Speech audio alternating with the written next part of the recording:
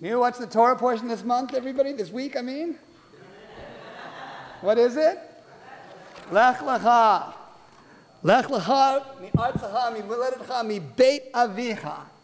So this Torah portion begins this very Shabbat, and our tradition tells us so the particular Jewish story begins. As our ancestor Abraham, then Abram, hears the words, as he dwelt in Haran, an ancient city in the Middle East. He hears that call, a call to go and leave the familiar, leave the land he knew, the place of his birth, his father and mother's house, and journey towards a land that God would show or vision for him. Now the Midrash wonders, why does Abraham get to hear this call? Why is he the progenitor of Judaism? Because unlike Noah, at this early point, we know little about Avram. We're not told, like Noah, that he walks with God. We're not told that he's righteous in his day.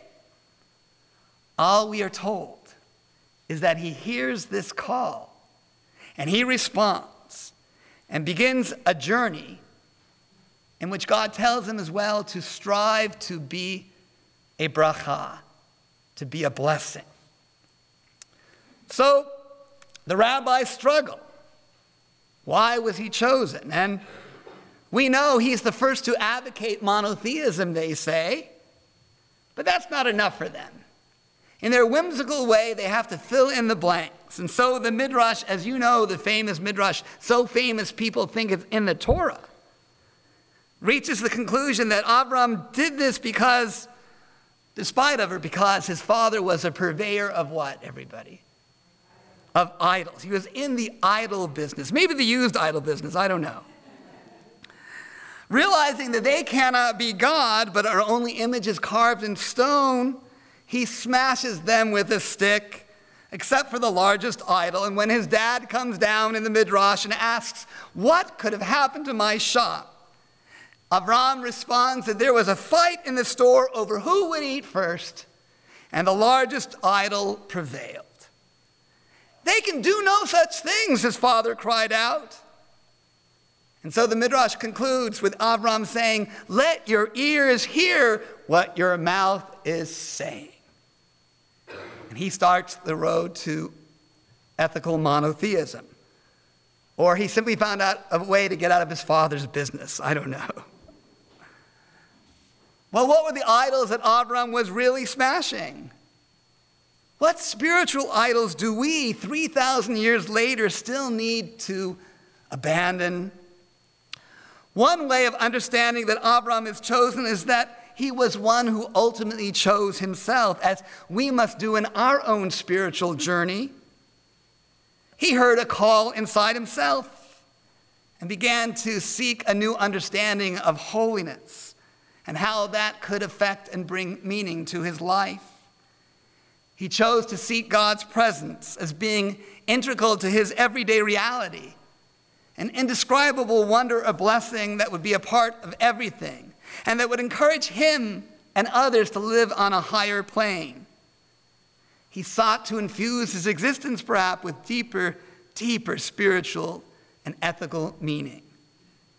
Yes, we do credit Avram with being the first ethical monotheist and for advocating for what we recite in every service when we say Shema, that there is this one that unites or is behind all existence.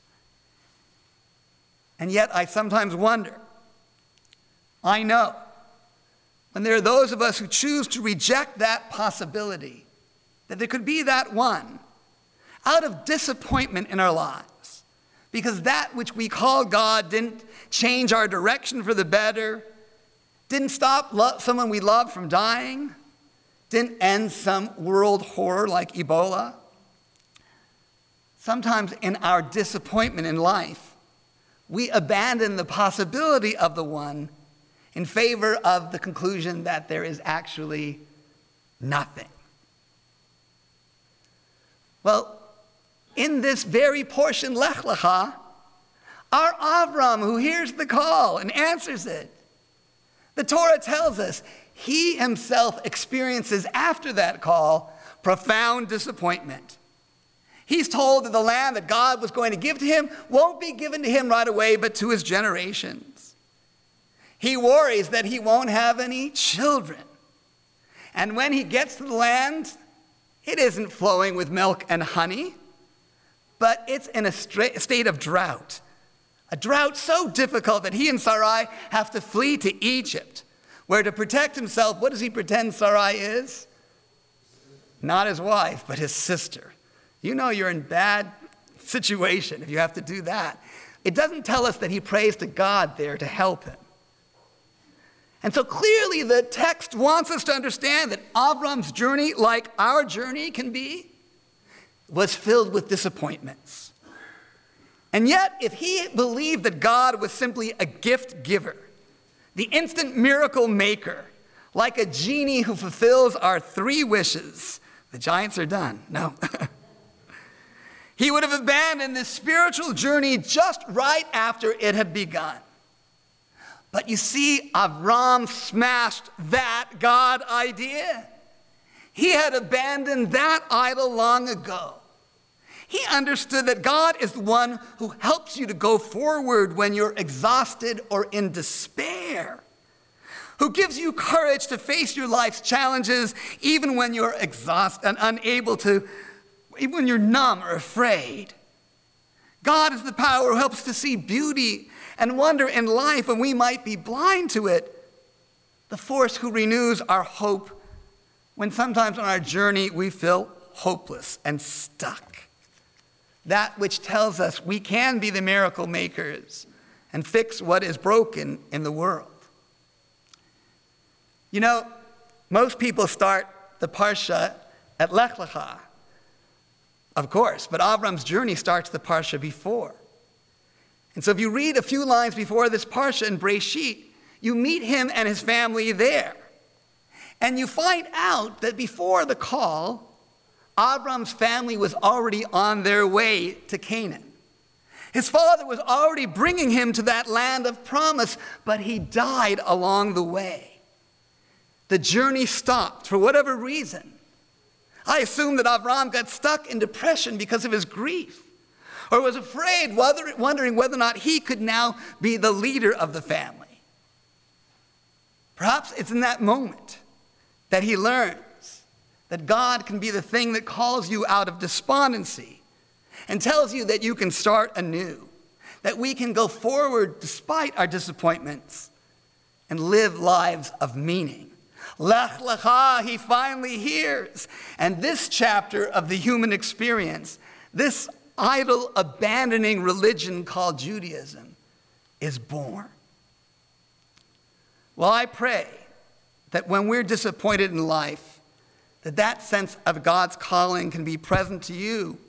I pray that sense of God's is present for those families in Marysville, Washington, near Seattle, where we come from, who are mourning the senseless loss of life as a result of gun violence, will be present for them and comfort them. And I pray that perhaps we will soon smash the idol of gun worship in this country. I pray that sense of God is there for the Iraqis I read about in today's paper, who survived a massacre by ISIS, a massacre that the world barely noticed.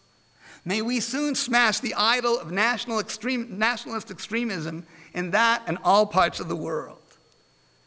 I pray that sense of God can be present for you and for me, and can help us begin our journey towards holiness, towards hope, and towards a continuous sense of gratitude and wonder as we make our way forward in this life. The calling is always calling, Lech Lecha, to you and to me. Go forth, God says, leave behind your idols, and let my holiness be a part of your life, helping you to be what I challenged Avram to be those many years ago, despite life's fragility, despite its disappointments, and at times its unfairness. You can yet be a blessing to yourself and to this world. Amen.